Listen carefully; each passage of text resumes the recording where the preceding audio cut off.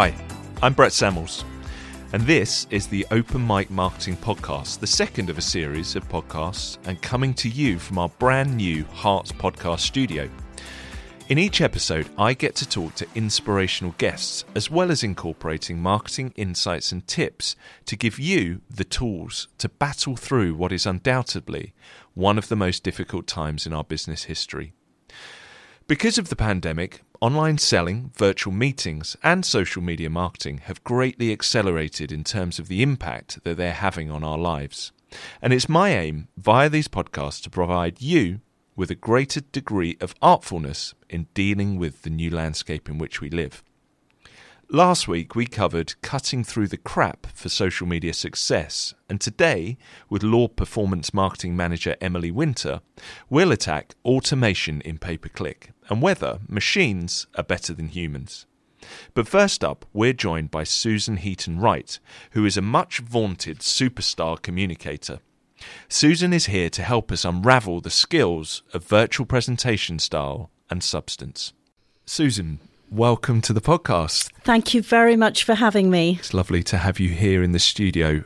Susan, you've developed the Superstar Communicator methodology. Can you tell me the areas that people should be focusing on to become more effective communicators? Now, my Superstar Communicator methodology is based on 5 areas that I identified were essential for spoken communication. However, actually, they work for written as well. And the 5 areas are audience, really understanding who you're speaking to make the maximum impact, the purpose of you speaking, listening to your audience, content, and certainly I work with people on ways that you can construct the content so that it's very focused and effective for a listener to take on board. Preparation, which includes practicing, but also managing your fear, because we all get a little bit nervous before we're speaking in presentations or a podcast like this, or if you are pitching. Performance, which includes your non-verbal communication. If you're speaking virtually, it could include how you look, how you appear, your gestures, your facial expressions, and then the voice, because the voice, we can make it really interesting, or we could make it very, very boring. So those are the 5 areas. That sounds great. And obviously, with the way the world is at the moment, most of our interactions are being done online, for better or worse. I just wanted to touch on, you mentioned around your non-verbal actions. And of course, that's really easy to pick those up when we're together, but really hard when you're online. So what's your advice to people when they're in those online situations? Well, first of all, switch on your video. I'm astonished by the number of people that are in calls and don't have their video switched on. I mean, duh. But also make sure that the sound is good, that you've not got lots of background noise, that you have got a light on your face so that people can light that up. Make sure that you're actually basically looking at the screen. So if you're looking down there and you're clearly looking at your phone rather than the conversation, it is a bit of a clue. But also be aware of your facial expressions, because we can gain a lot from that. So we're in the studio today. I mean, one of the first times I'm out and about since lockdown, and you can pick up my facial expressions. Okay. If we were doing this remotely, I'm sure that we would be doing it with screens, and you would be able to pick up some nuances from that. Also gestures. I'm like an Italian traffic policeman normally, but actually we do use our hands to emphasize certain things. And don't be afraid of that. I think that's really good advice. And certainly for us, I mean, we predominantly did most of our meetings were face-to-face, because I always felt that you can build a better relationship with your clients when you're together. And I think most of us feel that like we've been thrown in the deep end when it comes to video conferencing. So what are your top tips for making an impact in a video call? First of all, doing a lot of preparation beforehand. So, for example, I had a pitch for some work this time last year. I can't believe it. It's a year ago. But I did some preparation by finding out who I was speaking to, finding out a little bit about her previous work, where she'd studied, if we had any mutual contacts. It just so happened that she had studied at the same university as my uncle, and he had been professor of neurology at the time. Now, he's not there now, but immediately we had some connection, and it's building that business relationship, isn't it? And so really taking the time to work out what you're going to say, what the purpose is of the meeting. Because if you're just going to have a little chat, you're not going to make an impact. But if you're focused, perhaps thinking about 3 things that you need to contribute, that will make a real difference. So when you set those objectives, is that a mental setting of those objectives, or is that setting out at the start of the call, these are the things that I'd like to cover today? Are you happy with that? Or is that more an internal thing? It could be both. It could be that before a meeting, you email and say, I'd like to discuss A, B, and C. Or you could do it right at the beginning of the meeting, almost to facilitate the meeting. But quite often, my clients are working in a bigger team. So they might be in a meeting with a few people, and some people do struggle to get heard, to make an impact. And I say, think of 3 things that you can say, as well as if somebody else has said something, an opinion that you agree with, say, well, I agree with Brett. That's a great idea, and I believe we should go ahead with that, to make sure that you've been heard. I think it's a really great point. I did a meeting recently, and one of my account managers said, "Oh, Brett, you really thought on your feet really well in that meeting." And I said, "Well, no, everything I said there was prepared. Of course, there has to be a bit of ad-libbing and going with the flow, but I think a lot of it is down to preparation." I think that the big challenge, certainly I find at the moment, is so many back-to-back meetings, one after another. It's hard to prepare for those. Whereas prior to this, you'd think, oh, I've got a meeting in 2 weeks' time. Right, I'll earmark that day and I'll spend some time getting ready for it. Now it just seems like they're one after the other. It's really hard to prepare. It's very, very challenging. And that's the one thing that my clients and contacts are saying. The number of meetings that they have, how fatigued they are, and then they need to do their to-do list outside hours. So the reality is that they're working longer hours. I wonder if people are still having meetings for the sake of them to reassure themselves, whether they are using virtual meetings in the wrong way. So my husband, he's a chartered surveyor, and there are meetings that are clearly project management meetings that possibly some of that information could be shared via WhatsApp or Slack or some other system, so that information could be shared, not discussed on the day. So, for example, if you think of accountants, if it was a number of spreadsheets, you could distribute that beforehand and ask everybody to comment on it, rather than having that on the screen and discussing that for half an hour and everybody getting really, really tired, because our brain is not able to take on board that detailed information over a screen in the same way. And then what happens is that our brain doesn't like being tired, switches off. You probably start thinking about your shopping list or when you're going to do your next run, what time you'll get for it. And then, because the brain doesn't like gaps, it fills it in with what it thinks the information is. Do you think that's been born out of this quick switch to a virtual environment, and that will change as we get used to it and evolve? Or do you think we need to do a lot of work now to try and set the right topics and content for the calls that we have? We've been doing this for over a year now, so it's not new. And one of my missions over the last year has been to challenge people to facilitate these meetings in another way, to first of all ask what the purpose is. Should everybody be on the meeting, or could they have the information sent to them? Could they be briefed afterwards? Is it really a discussion between two people? In which case, could they have a telephone conversation instead and not involve everybody else.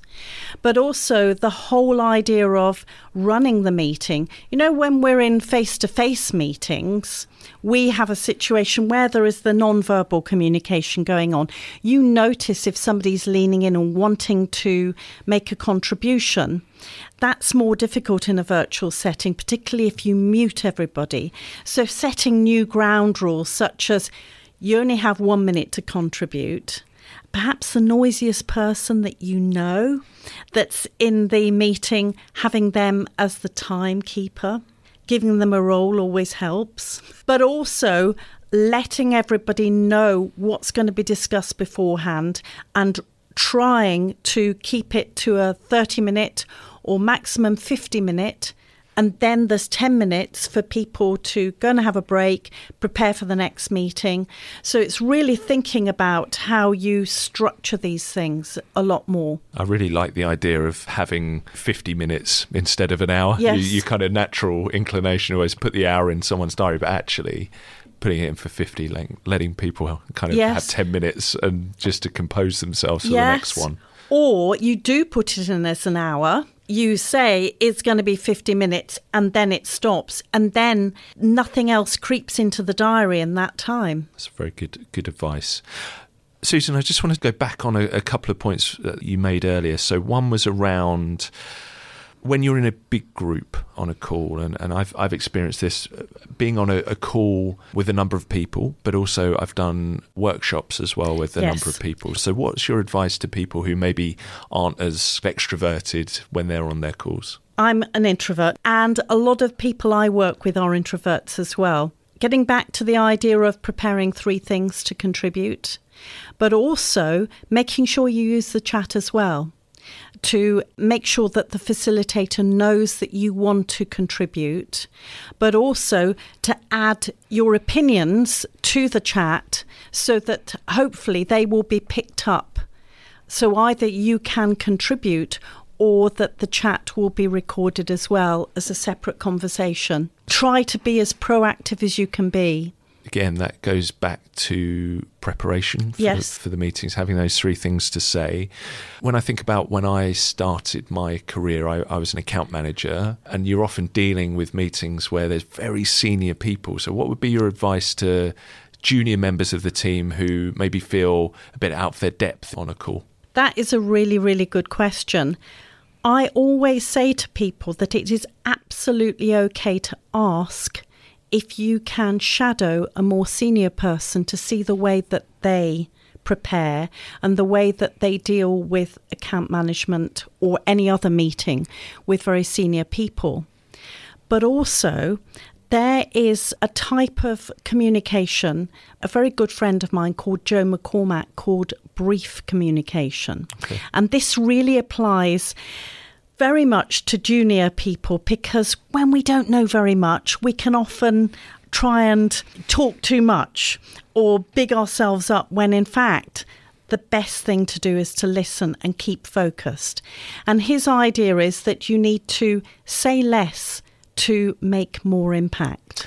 It's a fascinating point. I can see that both ways. So I think listening is the most important skill to have, because you get so much out of that from meetings or calls or, pitches or whatever it is. Being able to listen is a real skill.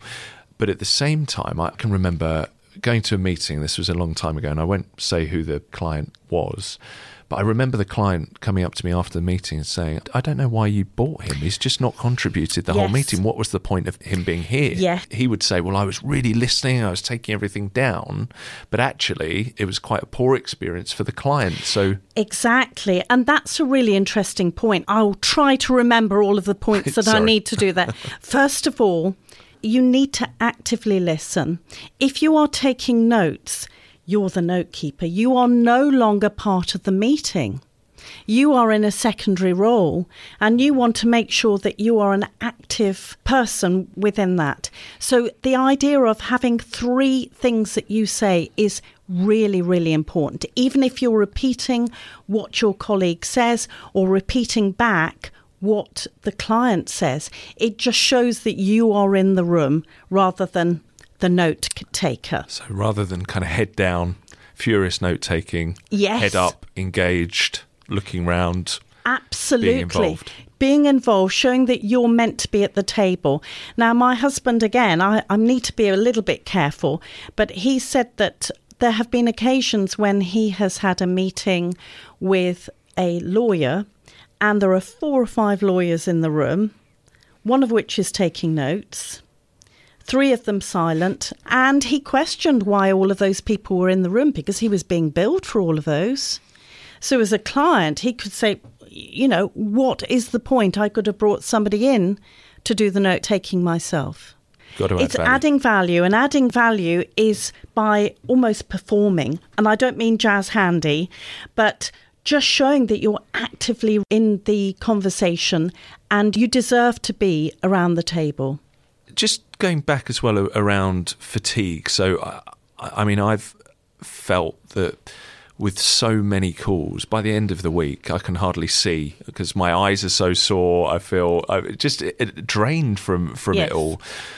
What's your advice to try and avoid that video call fatigue? Just for anybody who hasn't heard this, the CEO of Citigroup in UK has said, no Zoom calls internally on a Friday. We need to have a break from that. Obviously, if it's to clients, that's understandable. Also, thinking about reasonable working hours. She's not expecting people to make up their time in the evenings and have unrealistic working hours per week, which I think fantastic that a major organisation is saying that, which is a contrast to some other companies. I think that you need to be proactive in looking at your calendar. I know one of the problems is that people can put things in your calendar, but if it's at all possible at the end of each day to think, oh gosh, I've got these meetings here, right, I'm going to put a buffer in there so that I can have a sandwich. So really being proactive. I don't know if on your calendar you can have an alert when any new things are put in so that then you can quickly put a buffer before and after so nothing else creeps in. And also ask those questions, is it really necessary to have that meeting? Could it be a series of emails? Could we just WhatsApp?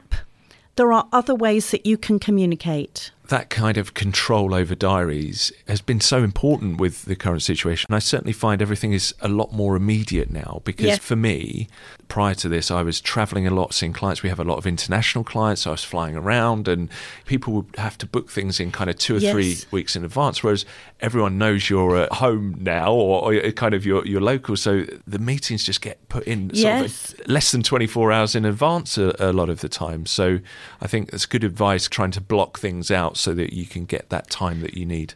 Definitely. But also, when we were in the office, and we will be back into the office, even if it's in a partial way, we would jump in a car to go to a client's, or we would walk from one office to another and have a little break, even if that was 10 minutes that you could just recharge your battery, and that's not happening now. So if you can be proactive in putting those buffers in, that will help.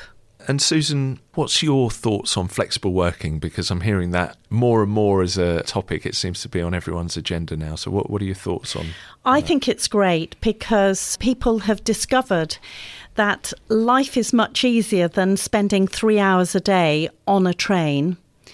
However, for some people, they really, really do crave being in the office and being around other people. And there are those water cooler moments, aren't there, where some magic, some creativity can really happen from just a random conversation that can lead to some very interesting thought. So I think the leaders of organisations need to consider all of these things, the concerns individuals might have about coming back to the office. Oh gosh, I'm going to be surrounded by all of these people all of a sudden, I'm not used to it.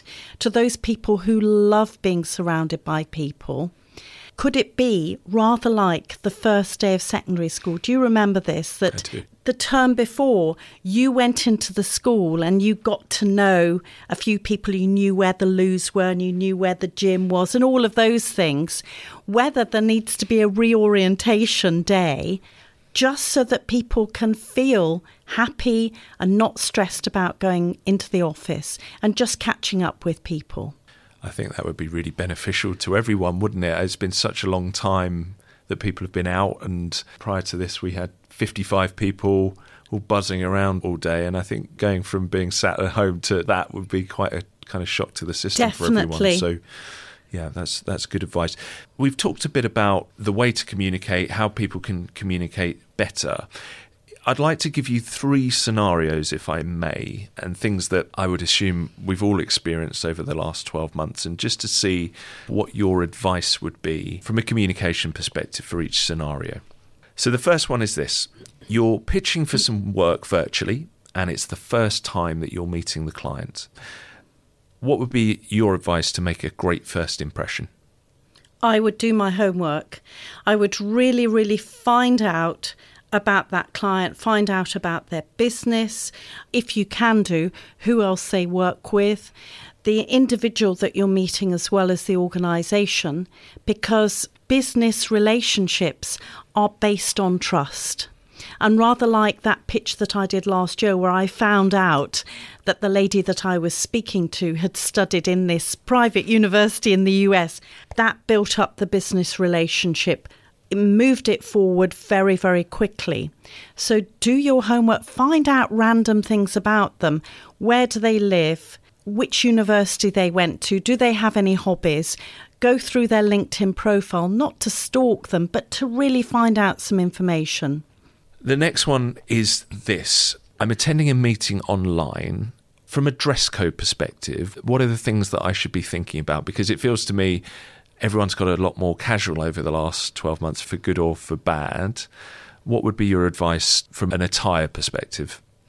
It depends on the industry.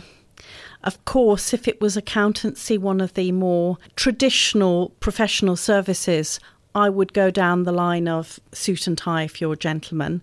If you're a woman, smart jacket or dress. But you're absolutely right. People are dressing down more. Think about who your client is. I mean, I wouldn't dress like this if I was meeting virtually the CEO of a big organisation that I really wanted to impress. But also think of your background as well. Lastly, I probably have 5 or 6 people working for me now that I've never met in person, and all of that was conducted online, all of the interview process. So you've got a virtual interview. How do you keep your nerves in check? Virtual interviews are the thing now, aren't they? Particularly having virtual videos as well. Now, for any listener who's going to go for an interview, it would be worthwhile sending a minute's video of you chatting and being yourself and saying why you would like to apply for this job, because a lot of people aren't doing that and immediately you stand out. But with virtual, everything that you would do if you were meeting somebody face-to-face for an interview. You turn up early. You make sure that you've had some water, that you perhaps do some stretching so that you feel relaxed, that you've done your preparation, that you know about some questions you can ask in an interview, because it's just the same as a job interview face-to-face. Great advice, Susan. And now I am delighted to welcome Law Creative's Emily Winter. Emily is one of our awesome performance marketing managers working on a variety of global pay-per-click campaigns. Welcome, Emily. Thank you, Brett. Emily, in our current media landscape, would you rather be a human or a robot? It's such a funny question, and it's actually something that we hear quite a lot. There are so many articles that now claim that machines are better at humans at 80% of the things that we do day to day, and it's not entirely accurate. And I think it feeds into some sort of myth that we seem to be at war with technology. But in saying that, I think I'd always have to go with human all the way. And to put it simply, no matter how good automation and AI gets, the one thing that they will never have is empathy, creativity, or emotion as we do as humans. I think if robots start developing a heart, then maybe that'll be when we need to worry. And we're all in trouble. Yeah, exactly. Brilliant. Well, look, welcome. It's really nice to have you on. So why do you think there's such a fear around, or fear or stigma of automation in PPC? Yeah, it's, again, a really, really strong question on that. And there's no denying that technology and automation are impacting our everyday life. You go into your supermarkets now and it seems to be more and more that the checkouts are being replaced by your self-serve scans. And even Amazon now has developed a supermarket that you don't even need the self-checkout. You simply walk out of the store and it knows what you've taken from the shelves and put back, and it works that way. And changes are not a natural part of life. And I think what's really important is that automation is to be embraced and not feared. At the time when automation started coming around, it was definitely something that a lot of marketeers feared because we simply didn't know how far it was going to be. And Google as a platform, we felt like they were coming up with these automated tools and features to replace us. We thought they were making it a lot easier for advertisers with smaller budgets to come in, and they were making these smart campaigns. And at the time, I really felt like it was here to replace my job. And over the years, I actually realised that what they were developing and all of these new campaigns were actually here to make our jobs easier. So it wasn't a sense of they're here to take our job. It was more of, okay, how can we help you with your day-to-day management of all of these campaigns? So it sounds like automation's there to really do the groundwork and the kind of more menial tasks so that we can focus on the cool stuff that we enjoy and the strategy. Definitely. And that is something to keep in mind with automation, is that there will be some things that automation just can't touch. But the be-all and end-all of it is that, yeah, if we're not focusing on these tedious, time-consuming tasks, then ultimately we're going to be able to develop a stronger and more mindful strategy to the clients. That's a really good point. And I'm sure some people won't necessarily be aware of automation in pay-per-click, but give me a few examples of the types of automation that are available. When you're starting off with automation, the best place to start is to think where most of your time is wasted right now. Once you begin to accept where it is that you're spending most of your time, there will be some sort of script or automated rule out there that you can apply to your campaigns to make your job a lot easier. And some of the ones that I use day to day include automated rules to help with my bid management. If you're in those campaigns day in, day out, you know that 90% of your task is budget management, bid management. So a lot of the automated rules you can actually bring in now to tell Google, okay, well, if this happens, use that as your signal to then dictate my bid management on that. You've also got custom alerts, so the bigger the accounts get, the less time you actually have to dive really deep within them. So custom alerts you can put in place to signal when your CPA is too high. You might not know it, but Google is there to go, oh, actually, within the last 7 days, this has happened and we want you to look at this. You've then got your scripts, and I think scripts is really where it can get technical. And to be honest with you, I don't spend too much time developing the scripts, but ultimately you can just copy and paste them straight into Google Ads.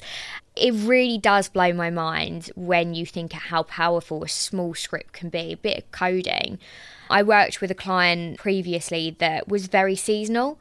They were very weather dependent, an e-commerce client. So what I was able to do was to find this script that basically increased or decreased your bids based on the weather. It took in the weather API. So, you know, when you're thinking about barbecues or furniture, we noticed that performance massively differed. If it was raining like it has been this month, then people aren't going to go out and buy them.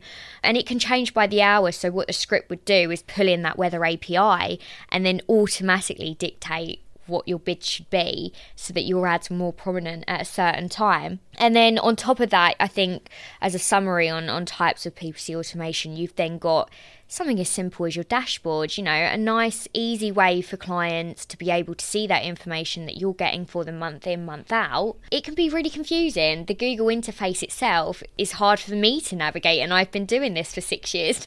With Data Studio, you're able to develop a really nice, sleek dashboard and give that to your clients, and they're able to go in and see all of the top-level KPIs at their fingertips, really. So that's just some of the PPC automation types that I think, in terms of day-to-day use, they come in the most useful to me. That's really helpful and really good advice. I just wanted to touch on a couple of points there. So you talk about scripts, and obviously you're using those scripts and they might not necessarily have been written by you. So how do you test that those scripts are doing what they should be doing? I would imagine that there are probably some scripts out there that maybe don't do what they should do, and that could be problematic. I lean a lot on companies such as Brain Labs and all of these that put scripts that are ready for you to use. Google Ads actually has its own section. It's called the Ad Diagnosis tool, which allows you to go in and edit and preview a script. So you copy it in, you then test it, and it basically pulls back all of the changes it would make if that script was live in the account. So you can test it, tweak it. If it's not quite right, then you have to sort of go back. And a reason why people are really scared of using scripts is because it is time consuming. Again, you have to have that time to invest it into finding scripts that work for you. And if they don't, going back to the beginning. And I think when your hands in deep within the account, our time is taken up really quickly, and it's not always easy to find that time. Yeah, it's simply a matter of trial and error, really. But I imagine if you are using automation successfully, that probably gives you a bit more time to do cool stuff like that. Exactly, and I think you put all of this effort in at the beginning and it might feel like it's consuming a lot of your day-to-day time, especially putting it into internal. You sort of feel like it's taking it away from clients, even though it's for your clients. But I think once you begin to see those scripts in place and the performance that comes with them, you sort of feel relieved that you put all that time and effort into developing them. Going back to the dashboards as well. So dashboards are really integral to everything we do because they show the results. Clients love them because they can see, what's working, what's not working. How much time does that save once they're set up? It's a really good question. Data Studio is a great tool. It's free to use. Obviously, there are certain add-ons, so the more complex the client is, dependent on the data they want to see. So when you're starting to look at an omni-channel approach that incorporates social, paid, organics, SEO, that's when it tends to get a little bit harder because Google likes to favour their own. So anything Google related you can pull into the Data Studio dashboard with ease. But again, it's really good even to the point of Google Sheets. You can incorporate data like that. It really just depends on what the client wants to see. And then it is, again, trial and error. But once you have that dashboard, it's bespoke to the client. We brand it with the client's colouring, logo. And to be honest, it's really nice to get a back and forth because each of our clients, they do feel like it's tailored to them. You ask them, what are your main KPIs that you want to see? And they can get a back and forth with you like, oh, I'd like to see that there, or this moved, or this KPI. And you can do it for them with ease. And I think that's really nice for the client to feel that this is theirs and you're doing this for them. It's not just a copy and paste job throughout it. And it does save a lot of time, although it is completely bespoke to the client. Once you have that template, it is a matter of moving it around and branding. So I think overall, if you take into account normal reporting with a standard PowerPoint presentation, I would say it would take me a day, maybe 2 days, because a lot of it's spent manual data pulling. You're looking in Google Ads, typing it into your PowerPoint, then you've got to double check it all. Whereas with Data Studio, it connects straight up to Google Ads, so you don't have to do any of that manual aspect. As an agency, we talk a lot about core activities and context activities, where core are the things that really push the needle on client KPIs, and the context is the stuff around it that you kind of have to do to get there. But I imagine the more of the context activities we can automate, the better that is for the core activities and the more time we can spend. Definitely. And I've noticed myself since being here at Law, even adapting this new reporting process that we've applied, I've definitely noticed how much time I've been able to save month on month, particularly with one of my clients where they've got social, they've got paid, and all of those required sort of separate bits in your PowerPoint, but it was a part of an absolute beast of a PowerPoint, whereas you compile it down to 1 or 2 sheets, all of the data is imported automatically, and I've definitely noticed that actually we can save that time, and now I can use that time to go back into, okay, well, we've got the insights, actually what do those insights now tell us? Instead of spending hours typing in data into PowerPoint, what I'm now focusing on is what that data tells me and how I can use that data the next month to make my campaigns better. Some of the campaigns that we work on would fall into a lead gen category. Some would be e-commerce. Where do you think lies the most opportunity to take advantage of automation between lead gen and e-commerce? It's a bit of a difficult question, this one, and I think the really good thing with Law is that it's given me more lead gen exposure. My background is predominantly retail. When you're looking or working with a really big retail client, you're always going to think there's more opportunity there, purely because you could be working with someone that each of their products requires its own strategy, own ads, and when you think of what retail opportunity there is, it is really impressive in terms of dynamic remarketing. And I think the way the PPC world is going is definitely more personalised. What is it that makes someone click on one of these ads? And I think that's the tone of voice. And when you're able to start personalising these ads to localisation or certain things that they've already browsed upon, then that's where e-commerce gets really, really interesting. And something else that I touched on earlier is the weather API, and all of those I think are much more complex than your standard lead gen. But in saying that, there could be a lot more out there for lead gen. So Emily, as an agency, we're very fortunate to work with some really nice big clients, and they've got some good budgets. And that means that we can spend a lot of time working through campaigns and bringing your expertise and our other colleagues and some automation too. But for smaller companies that have smaller budgets and might not be able to work with agencies, what's your advice to them? With any sort of local business that might not have any of this big budget that we see with some of our other clients, a really great place to start is the new smart campaigns that Google released. They started bringing those out a couple of years ago now, and that's when we sort of started to worry. We felt like we were being pushed out, but it was actually a gateway for smaller advertisers that weren't as fortunate as some of our other clients to start taking advantage of those. Now, they can work really, really well for you if you're just starting out with a campaign, you don't really know what audiences work well for you. I think I'm going to take the example of a smart display campaign. If I was to set up a standard display campaign, I might want to incorporate my ad groups to include affinity audiences, in-market audiences, topics, custom audiences. And again, I've always been fortunate that the budgets would dictate my campaign structure. But when you're working with a smaller budget, if you try to apply that standard campaign, Google almost panics in a way of, okay, I've got this budget, I need to try and split it out evenly, but what if performance from this ad group is better? So what a smart campaign basically does is it utilises automated targeting. So from my point of view, it's difficult because you're not able to see a lot of the data that I would be able to if I was to set up a standard campaign. But ultimately, the performance is sort of still the same in that it's easy to set up. You're still able to see the top level KPIs.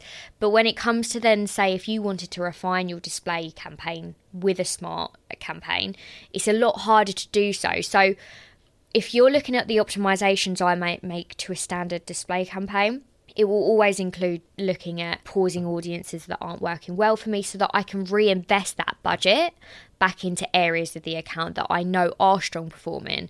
Whereas with a smart campaign, what you're essentially saying is, hey Google, I've got this budget, spend it how you like. And I always say to all my clients, just be careful, because what Google recommends, and it's very pushy, we're even in the recommendations tab in Google Ads now, they are still very pushy on their target ROAS, bidding, and what Google wants is not necessarily what is best for the actual individual client. It's always sort of, well, what's going to get Google the most money?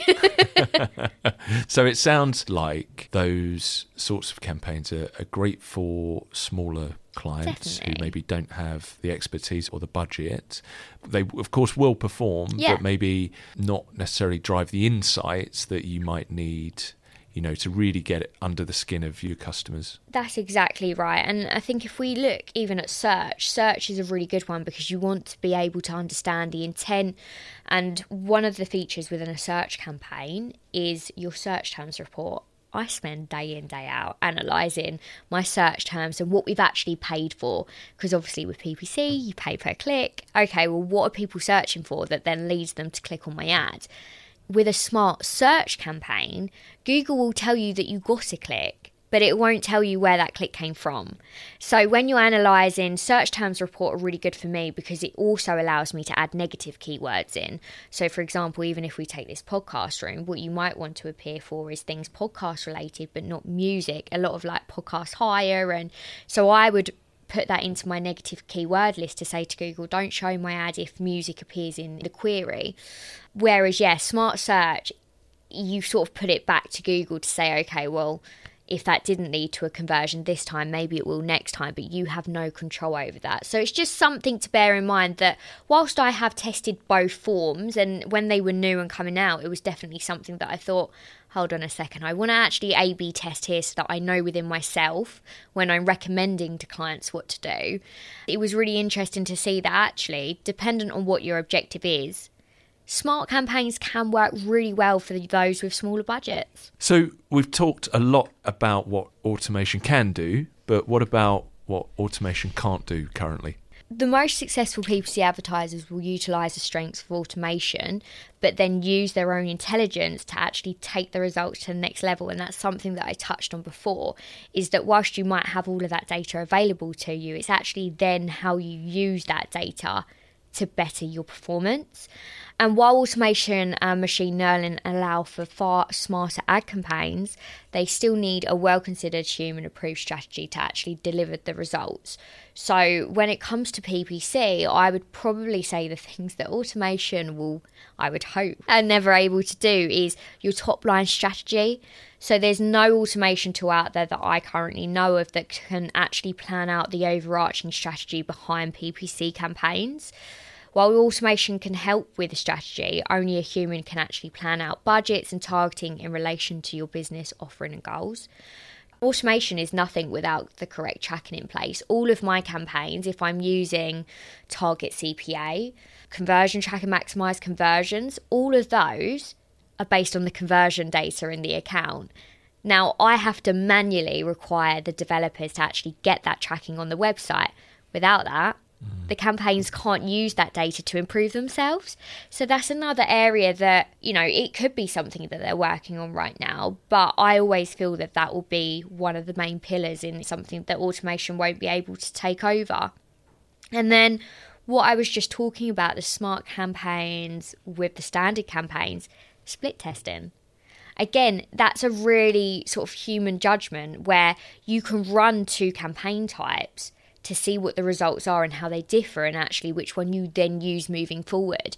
Google, whilst they do have things such as your responsive search ads now where you put multiple headlines in and Google is then actually able to dictate what headlines work well, which descriptions, and what combination is your best performing one to then serve again and again. In terms of split testing at campaign or account level, I don't think there's anything out there just yet that can actually do that at that level. You've also got data interpretation. So all of the data, all of that lovely data, but without it, machine learning wouldn't exist. It still needs you to translate into return on investment for your client. You need to keep on top of your product margins, return on ad spend, and larger business goals, making sure that all of this marketing activity is actually impacting your bottom line. So it sounds like, again, a lot of the more menial tasks are picked up by automation, but for now, at least, from a strategic perspective and from a creative perspective and from an analysis perspective, it still needs that human touch and human intervention. What I find really interesting is that with Google, they're bringing in and pushing automation, but in doing so, the changes that get made have a massive impact on the things that we do, which requires a lot of human interaction to rectify.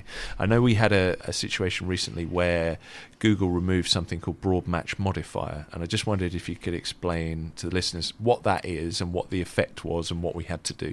With Google search, you have sort of layers to your keyword targeting, and that really dictates for me how I structure my account.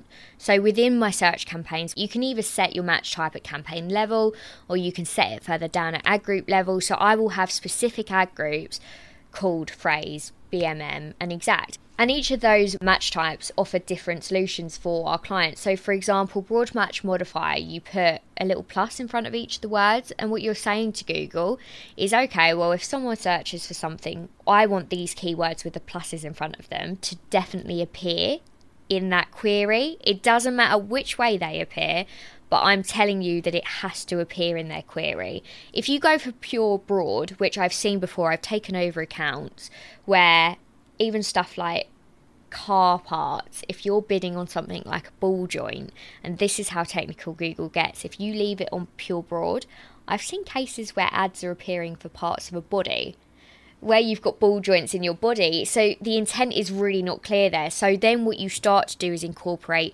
other match types like phrase and exact, and ultimately what you're doing is narrowing down that pool. So the intent gets greater, the chance of a conversion is higher, and you sort of start to define this sweet spot of an audience. And ultimately over time you want to be pushing more and more towards that audience because you know it works for them.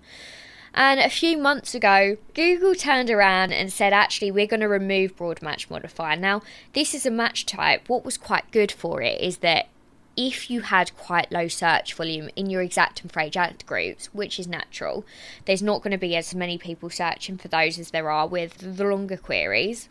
With broad match, you were able to see other queries or other keywords or themes or topics that you might not have considered, and it was sort of keeping the door a little bit open for you. But with Google removing that, it was a real shake-up. And if you were going to look at the setup that I had done with previous search campaigns that I have live running for other clients, it was a bit of a panic because I thought, right, I've got to actually go in there now and I've got to pause all of my broad match modifier ad groups, or else they're going to act as competition for each other and sort of act as duplicates. So it required us to go in and change the whole way.